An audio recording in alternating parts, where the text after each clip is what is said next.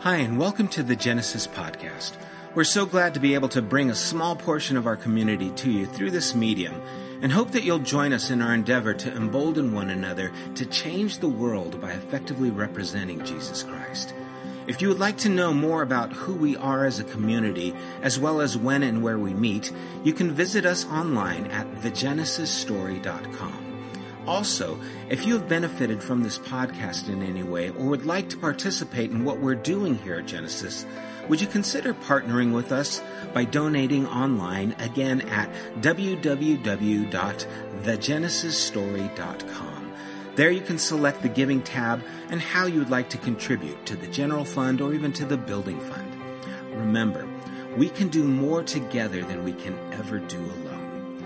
Thanks for taking the time to be with us. God bless. So, you might have noticed that Sam's not here, so you're stuck with the B team. All right, let's start this off. Ready? Jesus said, "You shall know the truth, and the truth shall set you free." You guys are all over it. So, I know a lot of Christians that are not free. And sometimes I am not free. And if I am not free, that means I'm bound. And that is not where we're called to be, where we should be, but it's often where we find ourselves. And so this morning, what I want to talk about, I'll tell you this, I have a goal this morning. And it might sound a little strange, but my goal is to make unbelievers out of you all. I'm going to start with a few assumptions. So first, I'm going to assume that some of you are really cold in here this morning. No? The air's pretty good today. I'm going to also assume that I'm not the only sinner in the room. And I'm going to assume that I'm not the only person here who's told lies. This is also a confessional. And I'm not the only person here who has believed lies. So, am I close? Are you guys tracking so far? Can anyone want to debate that? I've never lied. I've talked to people who would tell me, I've tried Christianity and it didn't work for me. I have been struggling with addiction or whatever it might be. I've been struggling with this thing forever, and I pray to Jesus, and I still struggle with it. So it didn't work for me. It didn't take. Real conversations with people that went like that.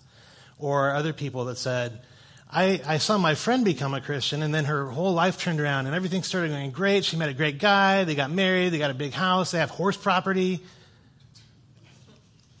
But it didn't work like that for me. I went to church, and nothing really changed. In fact, my struggles got harder. So even among my brothers and sisters, even among anyone, our experience might be the same. We have all fallen short. The word tells us we have broken shalom. Maybe we've had a hard week. Maybe our relationship with God has taken a backseat to something else that came up that's consumed us.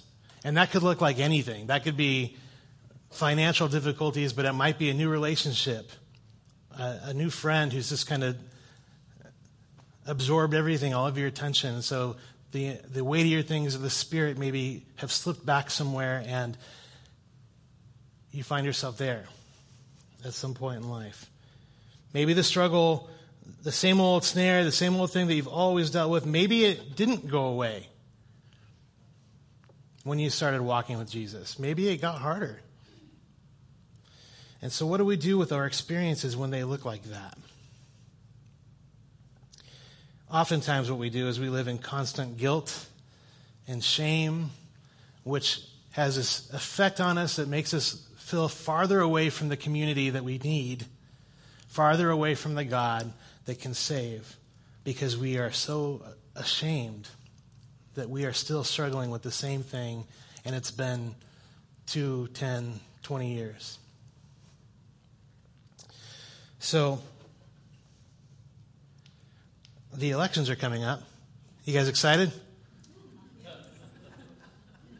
Along with the elections, I've noticed an increase in mail. Have you?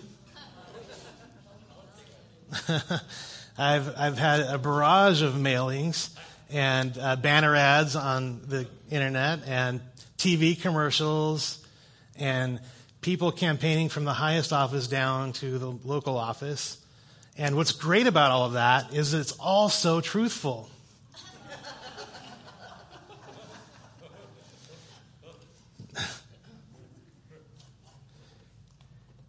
If you're going to be an educated voter, you might know, you're going to take some time digging through piles of half-truths and misleading information. And can I say BS? I just did.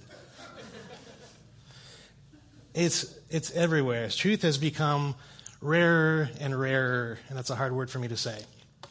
Truth has almost become like, it's almost taken on unicorn status, right? It's like the way of the dodo. We live in a country that has stories of folklore about honesty and how we used to value honesty. And so we know about George Washington and the cherry tree because famously he may have said, "I cannot tell a lie." Abraham Lincoln had a nickname. See, you guys are all over it. Honest Abe. We had value. We placed value on honesty and truth-telling. But now we often just accept what's told, what's presented, or even if we don't accept it, it's so hard to find the reality, the truth behind it, that oftentimes we give up. Let's just say that lying has become pandemic in our society. We tell lies, we believe lies, and here are a few examples of lies that you may have told or lies that you may have believed. You ready? The check is in the mail.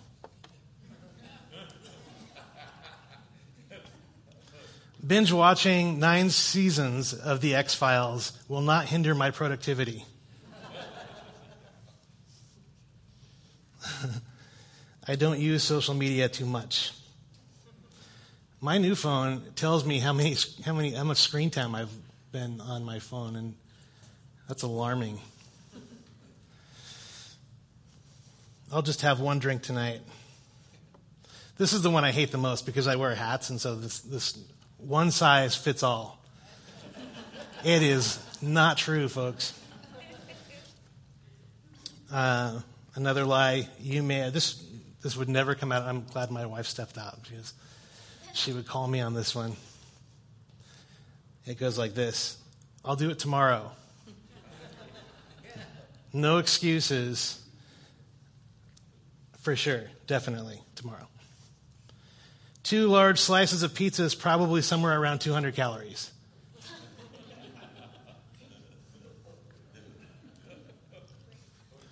This one bites me a little bit because I know I've said this, and I've probably said this to some of you, and I don't mean for it to be dishonest, but I have really poor follow-through skills. So this one goes like this: let's get lunch sometime. Sorry. But in all honesty, some of you guys have done that to me too. so uncomfortably, I think that most of us would say that yes, I've told a lie. Maybe it's a white lie. No, you don't look fat in that dress. Maybe it's a white lie. Maybe it's something simple, something that you're just trying to spare someone's feelings. Most of us would say uncomfortably, yes, I have told lies. I have been dishonest, or I've contributed some misleading information about something else. Hi, my name is Rande Vick, and I'm a liar. Probably won't make it on my resume, but it's sometimes true. But with some level of discomfort, we would probably all admit that we have lied. The harder thing that I find in myself and people I've spoken to about this, the harder thing is to admit that we also believe lies. Weird. We would rather say, yeah, I've told lies than say, I believe lies. Because we like to think that we're informed and that we have done the homework and dug in and we know the real truth. But oftentimes that in itself is not true. It's hard to admit that we've fallen for a scam. It's hard to admit that we believe lies. It's hard to admit that we've been duped. It's hard to admit when we've been suckered. But there comes a time in our relationship with God when it becomes hindered because we believe lies about Him. And it happens to the best of us, and it happens very often. And so this morning, I want to make y'all unbelievers of those lies. You with me now? That was a long setup. So let's get started. I'm going to assert this morning that behind every sinful behavior that we struggle with, behind every sinful attitude that we put on display, behind every struggle with sin, there is a lie that we have bought into. A lie about God that we believe. And it goes all the way back to Genesis chapter 3 in the Garden of Eden, in a story that you might have heard 1,000 times. But let's analyze this a little bit. Genesis chapter 3, verse 3. Now the serpent was more crafty than any of the wild animals the Lord God had made. And he said to the woman, did God really say you must not eat from any tree in the garden? And the woman said to the serpent, do you guys ever just stop and think, wow, there's this talking snake in this story? Incredible. She's talking back to him. She says, we may eat from the trees in the garden. But God did say you must not eat fruit from the tree that is in the middle of the garden, and you must not touch it or you will die. You will certainly not die, the serpent said to the woman. For God knows that when you eat from it, your eyes will be opened and you will be like God, knowing good and evil. So what is the lie in this story? There's a couple lies. But what's the big lie? Yeah, he's saying, God's telling you not to. He said, if you do this, you're going to die. But you're not going to die. Right? So this crafty serpent is wedging his way in between the woman and her relationship with her Creator. And he's causing doubt. He's making her think twice about what God said. Is God telling the truth or is God lying? Is God really good or is he trying to keep me from this beautiful looking piece of fruit? Maybe he just wants it all for himself. Whatever it is, she buys in to this lie. Who is the lie about? God. Who does the effect of the lie hurt? Adam and Eve, right? They fall for it. And I'm going to suggest it's the exact same strategy that we fall for today. And look at verse 6. When the woman saw that the fruit of the tree was good for food and pleasing to the eye and also desirable for gaining wisdom, she took some and she ate it. And she gave some to her husband who was with her, and he ate it. So 3 things she saw. It was good for food, it was pleasing to the eye, and it was desirable for gaining wisdom. Look at 1 John chapter 2, verse 16 with me, where John writes, for everything in the world, the lust of the flesh, the lust of the eyes, and the pride of life comes not from the Father, but from the world. The lust of the flesh, the lust of the eyes, the pride of life. It was good for food, that's flesh. It was pleasing to the eye. It was desirable for wisdom. So that we can be like God. The pride of life. Do you see now, from Genesis chapter 3 all the way to the back of the Bible in 1 John, the same strategy is being applied to people like us. We watched it happen to Adam and Eve, and John warns us about it and says, these are the things that are going to trap you and ensnare you, and you're going to fall to these because they appeal to you, but they are untrue. We see that the tempter, as Matthew calls him in chapter 4 of Matthew, he uses the same strategy on Jesus. It says there, the tempter came to Jesus and said, if you are the Son of God, what's he doing? Same thing. He's calling in to question Jesus' identity. He's trying to bring some doubt into the picture. If you are the Son of God, tell these stones to become bread. And Jesus said, it is written, man shall not live on bread alone, but on every word that comes from the mouth of God. Then the devil took him to the holy city and had him stand on the highest point of the temple. And he said, again, if you are the Son of God, throw yourself down, for it is written, and now he's going to use scripture, right? He will command his angels concerning you, and they will lift you up into their hands so that you will not strike your foot against a stone. And Jesus said, it is also written, do not put the Lord your God to the test. Again, the devil took him to a high mountain and showed him all the kingdoms of the world and their splendor. And he said, all this I will give you if you bow down and worship me. And Jesus said to him, away from me, Satan, for it is written, worship the Lord God and serve him only. Satan comes to Jesus with the lust of the flesh, the lust of the eyes, the pride of life. Same strategy. Only this time, Jesus didn't fall. He didn't fall for it. What did he do? He refuted the lies with truth. And that, friends, is really how easy it is.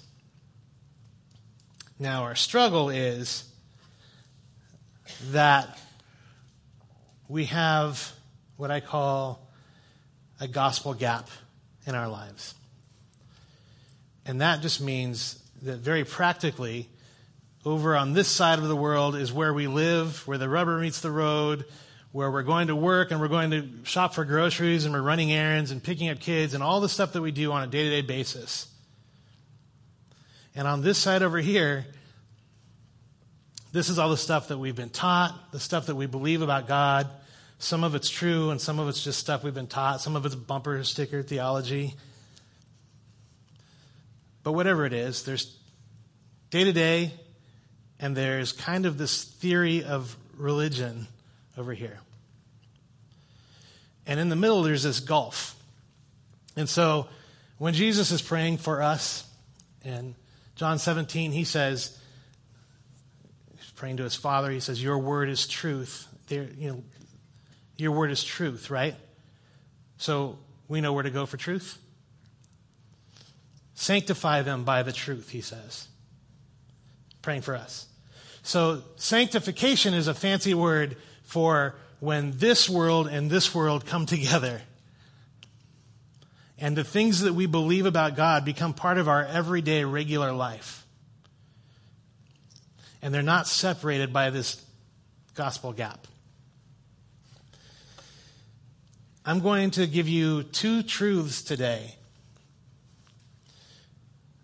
Just two. Two amazing, liberating truths about God. And it's going to blow your mind. Are you ready?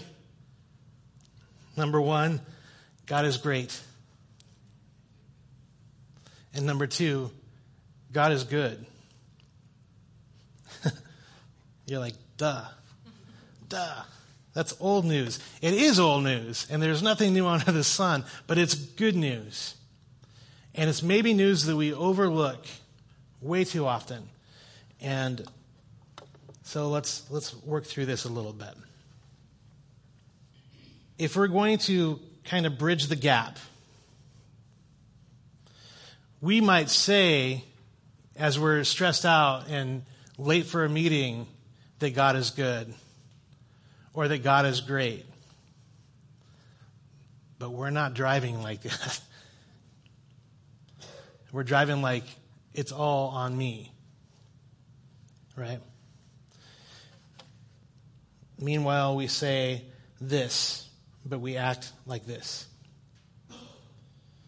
We say God is great, but we struggle for control. We say God is good, but we're looking for something else, something more. So let's look at each one of these a little bit deeper. Is this statement true, or is this statement a lie? I need control. Anybody? There's this, right? I have a budget. I have children. I have a career. I have a schedule to keep. I have to have some control over those things. Right? You guys are like, I don't know how to answer this. Sounds like a trick. That's a lie.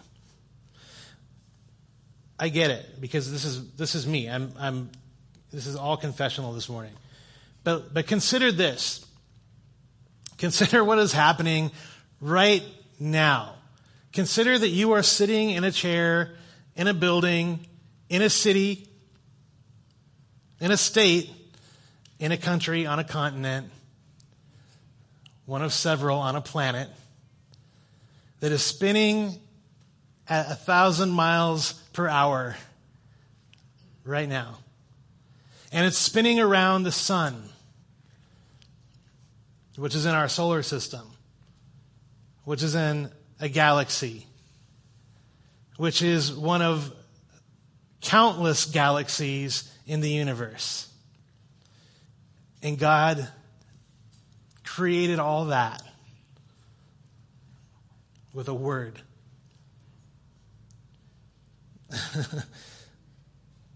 And so, what are we in control of again? When we say God is great, that's what we're talking about. I always think, some experience in marketing, right? So you think, okay, Tony the Tiger would say that Frosted Flakes are great. You guys, come on. Putting myself out there, and you're just like, no, that's not funny. We would say that there are some beers that maybe taste great but are less filling. That's not the same kind of great as God, right? The God who created the universe. It's a different thing altogether. Now, pizza might be great, but it's not great on the same level that God is great. So this word has become so overused that we are just like, yeah, he's great. He's great. What's the country song? God is good, beer is great, and people are crazy.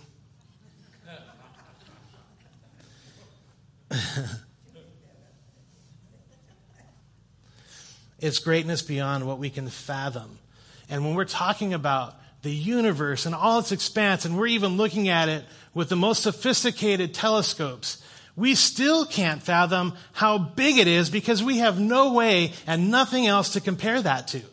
So we can look at images all we want and be boggled as much as we can be, but we still can't fathom how great God is by doing that. Let me set you free a little bit. God is so great that you don't need to struggle for control.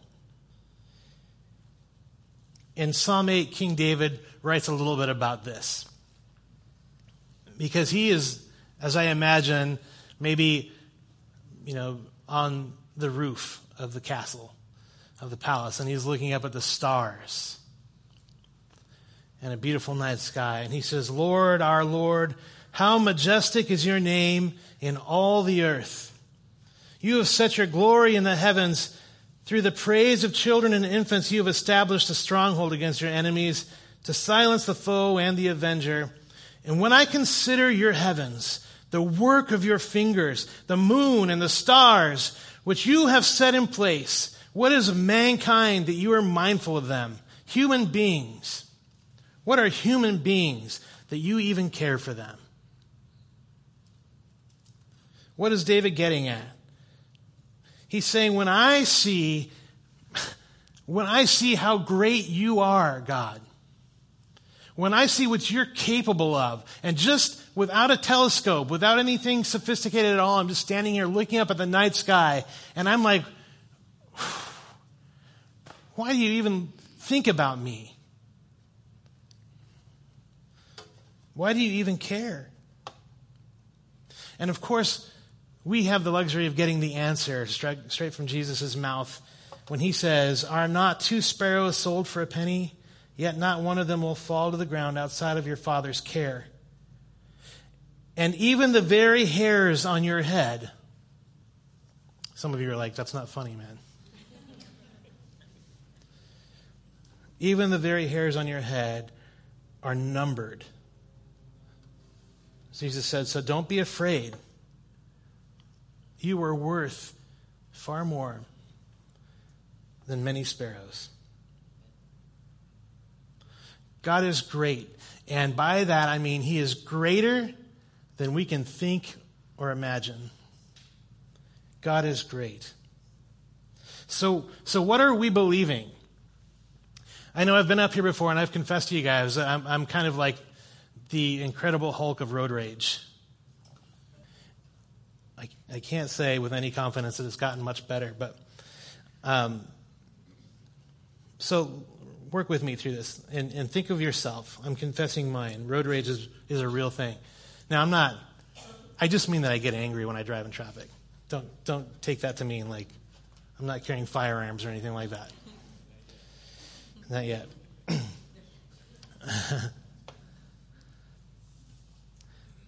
Maybe you guys like traffic. That's not my gig. But I drive in it all the time, so it has to be. So anyways, what lies am I believing? You might think of an area of struggle in your own life. You don't have to raise your hand. I'm not going to do that. Don't worry. Just pull it to mind. And I'm sorry ahead of time if you've ever witnessed me on the highways. It brings out the worst. Why? Because typically it serves as a massive waste of time between where I am and where I want to be. But for me to assume that the God who created the universe in all of its splendor and all of its majesty and all of its order doesn't have something for me to learn in an extra hour on the road with him. So if I am getting stressed out and I'm really upset about it, then the first lie that I might be believing is that God isn't really in control. Because if he was in control, I think, he could just part these cars like he did the Red Sea. And I could be in Hollywood in 15 minutes. But that's not how it works. The first lie I believe is that God is not really in control. And if he is in control, then maybe he's not all that good because this traffic is horrible. So I'm believing several lies at this point, and this is the way we do it. We justify our sinful behavior or our sinful attitudes by making God the scapegoat, and we don't even realize that that's what we're doing. We put the blame on him.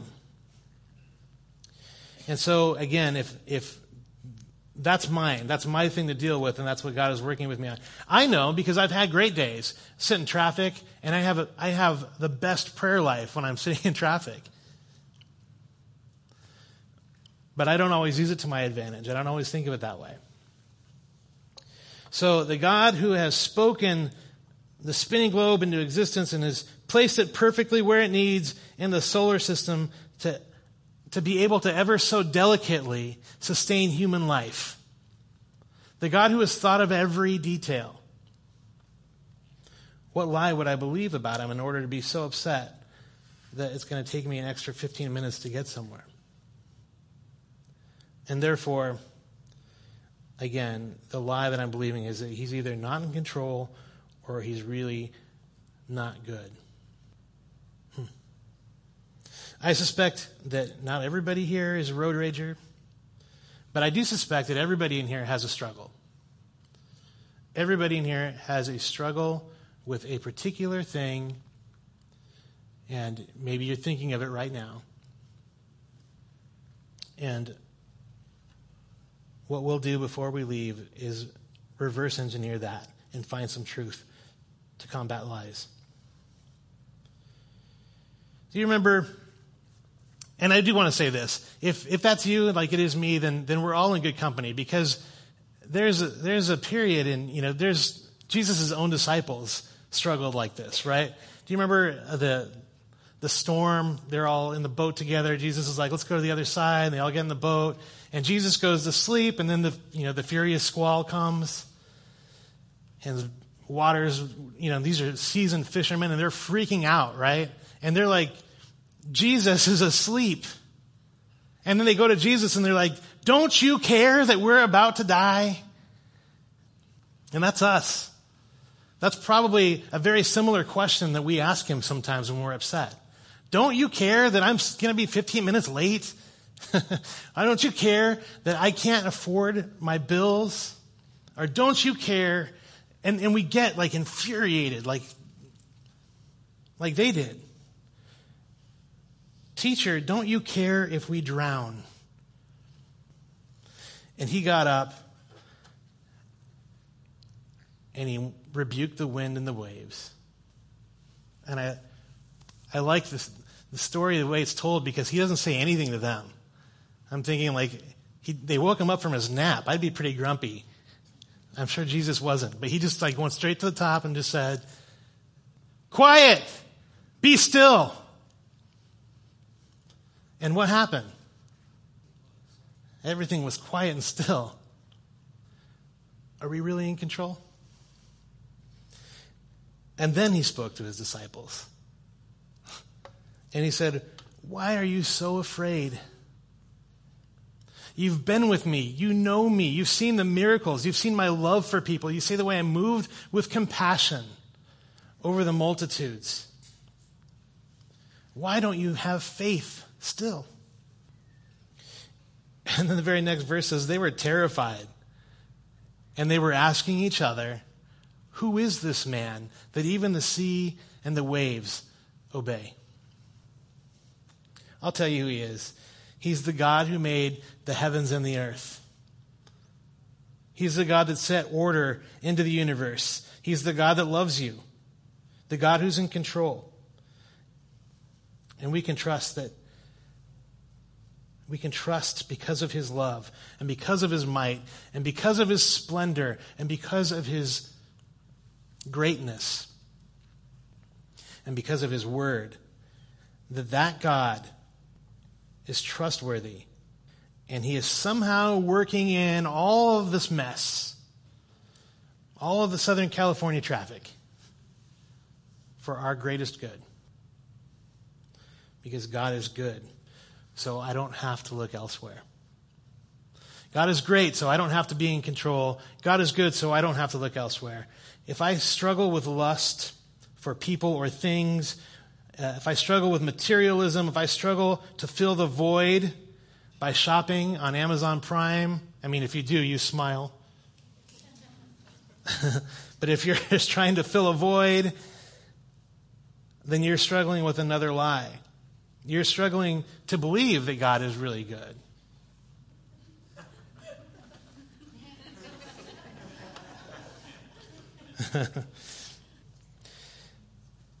The crazy thing is we would never in a million years say that we don't believe that God is good. We say that to each other often. God is good. We say that to each other to encourage each other when we're going through hard times. I know that it's hard right now, but God is good. And oftentimes it's easier for us to say that as encouragers than it is to say that when we're in the midst of pain. but there is the gospel gap, right? There's the everyday stuff of life, and then there's the things that we're supposed to believe, or the things that we say we believe over here, and the gospel gap in the middle. The gospel closes the gap. The truth closes the gap. But if we just say that he is good and we don't live like he is good, then what good are we doing? We might even try to fill the void, and I know you guys have probably heard this or thought through this.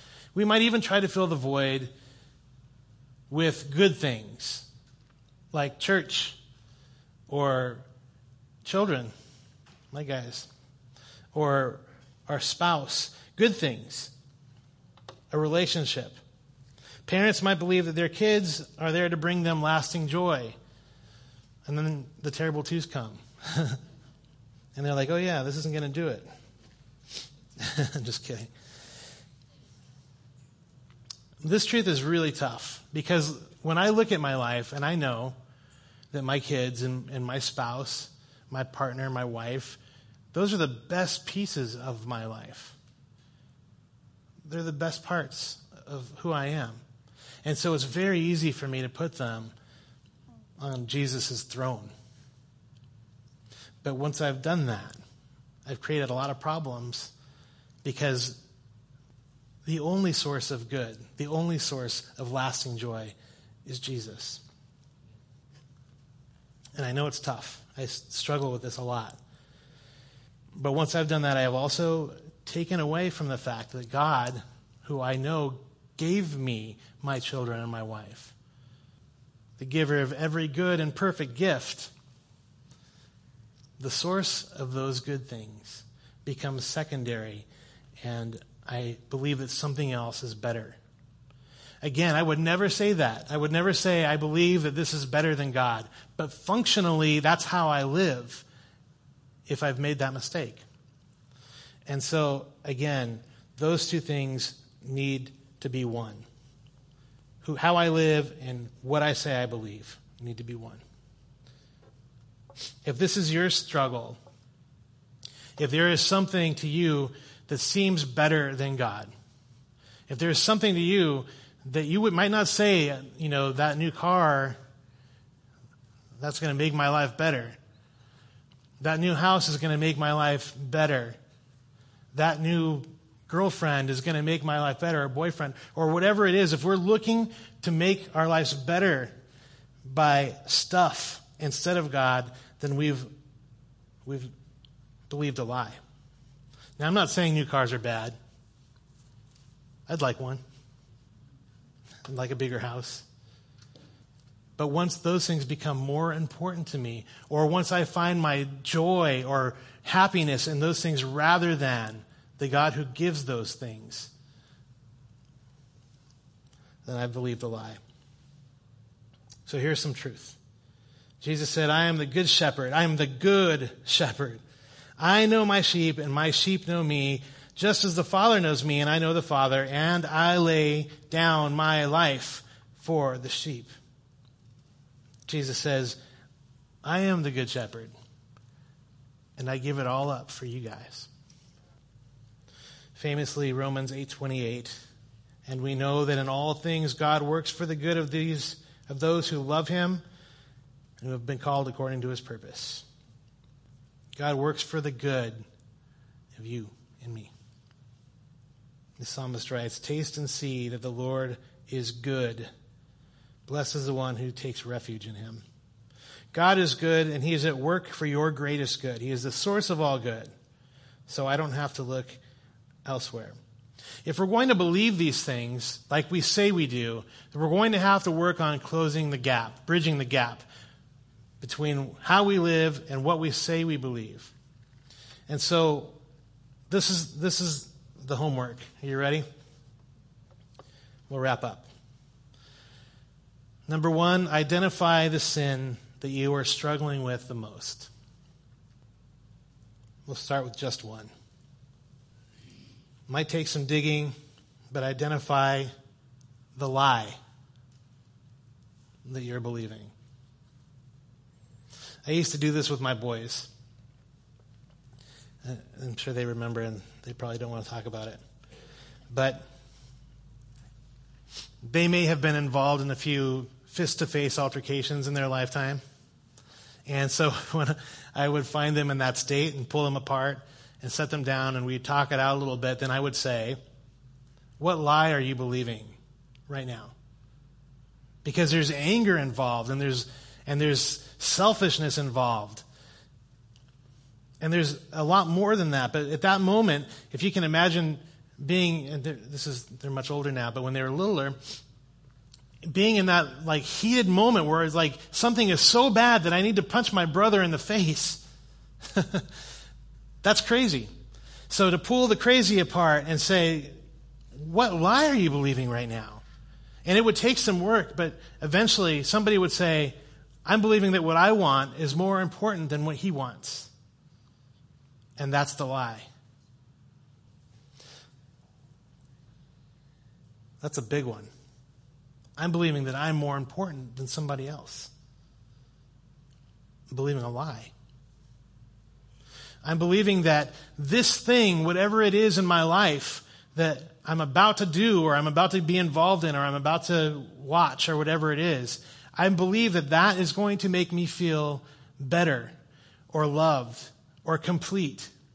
And the moment we believe that lie, it's the same thing as the fruit on the tree, where we're believing that for some reason that is going to be the answer that makes us feel better.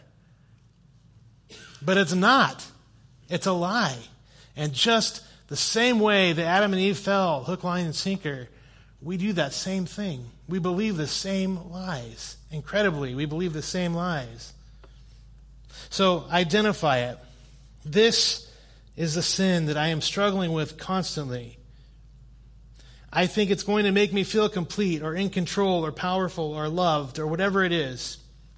Identify the sinful behavior, identify the lie behind it, and then identify the antidote. What do I mean by that? What did Jesus do? He refuted the lie with truth. He refuted Satan's lies with truth that he had found in the book of Exodus. All three of his replies to Satan, to the devil, all three of them came from the book of Exodus. So I'm not saying go read Exodus. I'm saying look in the Word. Look in the truth, the Word of truth. Find the antidote. If you're struggling with a sin and you find this is the lie that I'm believing that if I do this, I'm going to feel this way, and I know that's not true, find the truth. Identify it. And then commit it to memory. And I am maybe the worst person I know at memorizing Scripture because I read like 5 translations. And so I have some kind of garbled, messy understanding of each verse.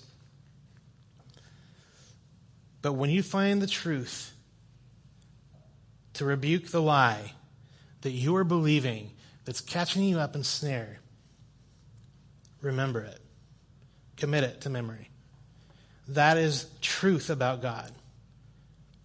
And once you've done this with one sin, what's to stop you from doing it more? In Psalm 103, David says, "Praise the Lord, O my soul." And I love it because he's talking to himself, right?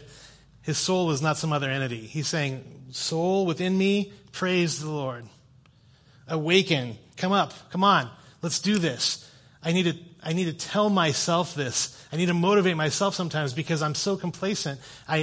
I'm sitting in traffic, and rather than using this time wisely, I'm getting angry with it. Come on, soul. Let's do this. Let's praise the Lord wherever I am. And I love the idea that David was talking to himself because I need to do this, and maybe you do. Maybe whatever the truth is, the antidote for your problem, maybe whatever the truth is, and maybe it's not. Maybe you're like, none of this even applies to me. I'm good. Okay, start with a truth that you find in Scripture and stand in front of the mirror and tell it to yourself. Tell it to yourself. Speak to yourself the truth. And I love this because the more you do it to yourself, the more you're going to do it to me. When we have encounters, when we talk, you're going to be like, you know what? I've been thinking about this scripture. I've been repeating it. I've been preaching this truth to myself, and I want to share it. And you're going to find yourself fluent in truth rather than lies. And you're going to share it here. You're going to share it with people that need to hear it. And it's just going to be on the tip of your tongue. And if you can speak the truth to yourself, preach the gospel to yourself, speak it out loud, it will transform you. It will have its work in you. It is truth. And truth will set us. Father, thank you for this time. I pray that you would bless us all and open our mind and our hearts to your truth and put it on our lips. Lord, we are not good to a watching world when we live differently than we say we believe. Help us close the gap. Help us to honor you. Help us to live well in the mission that you have for each one of us. And let it start today. In Jesus' name, amen. You have been listening to the Genesis podcast. We invite you to join us at one of our weekly gatherings. You can find more information at www.thegenesisstory.com, as well as opportunities to help financially support this podcast. Thank you for listening.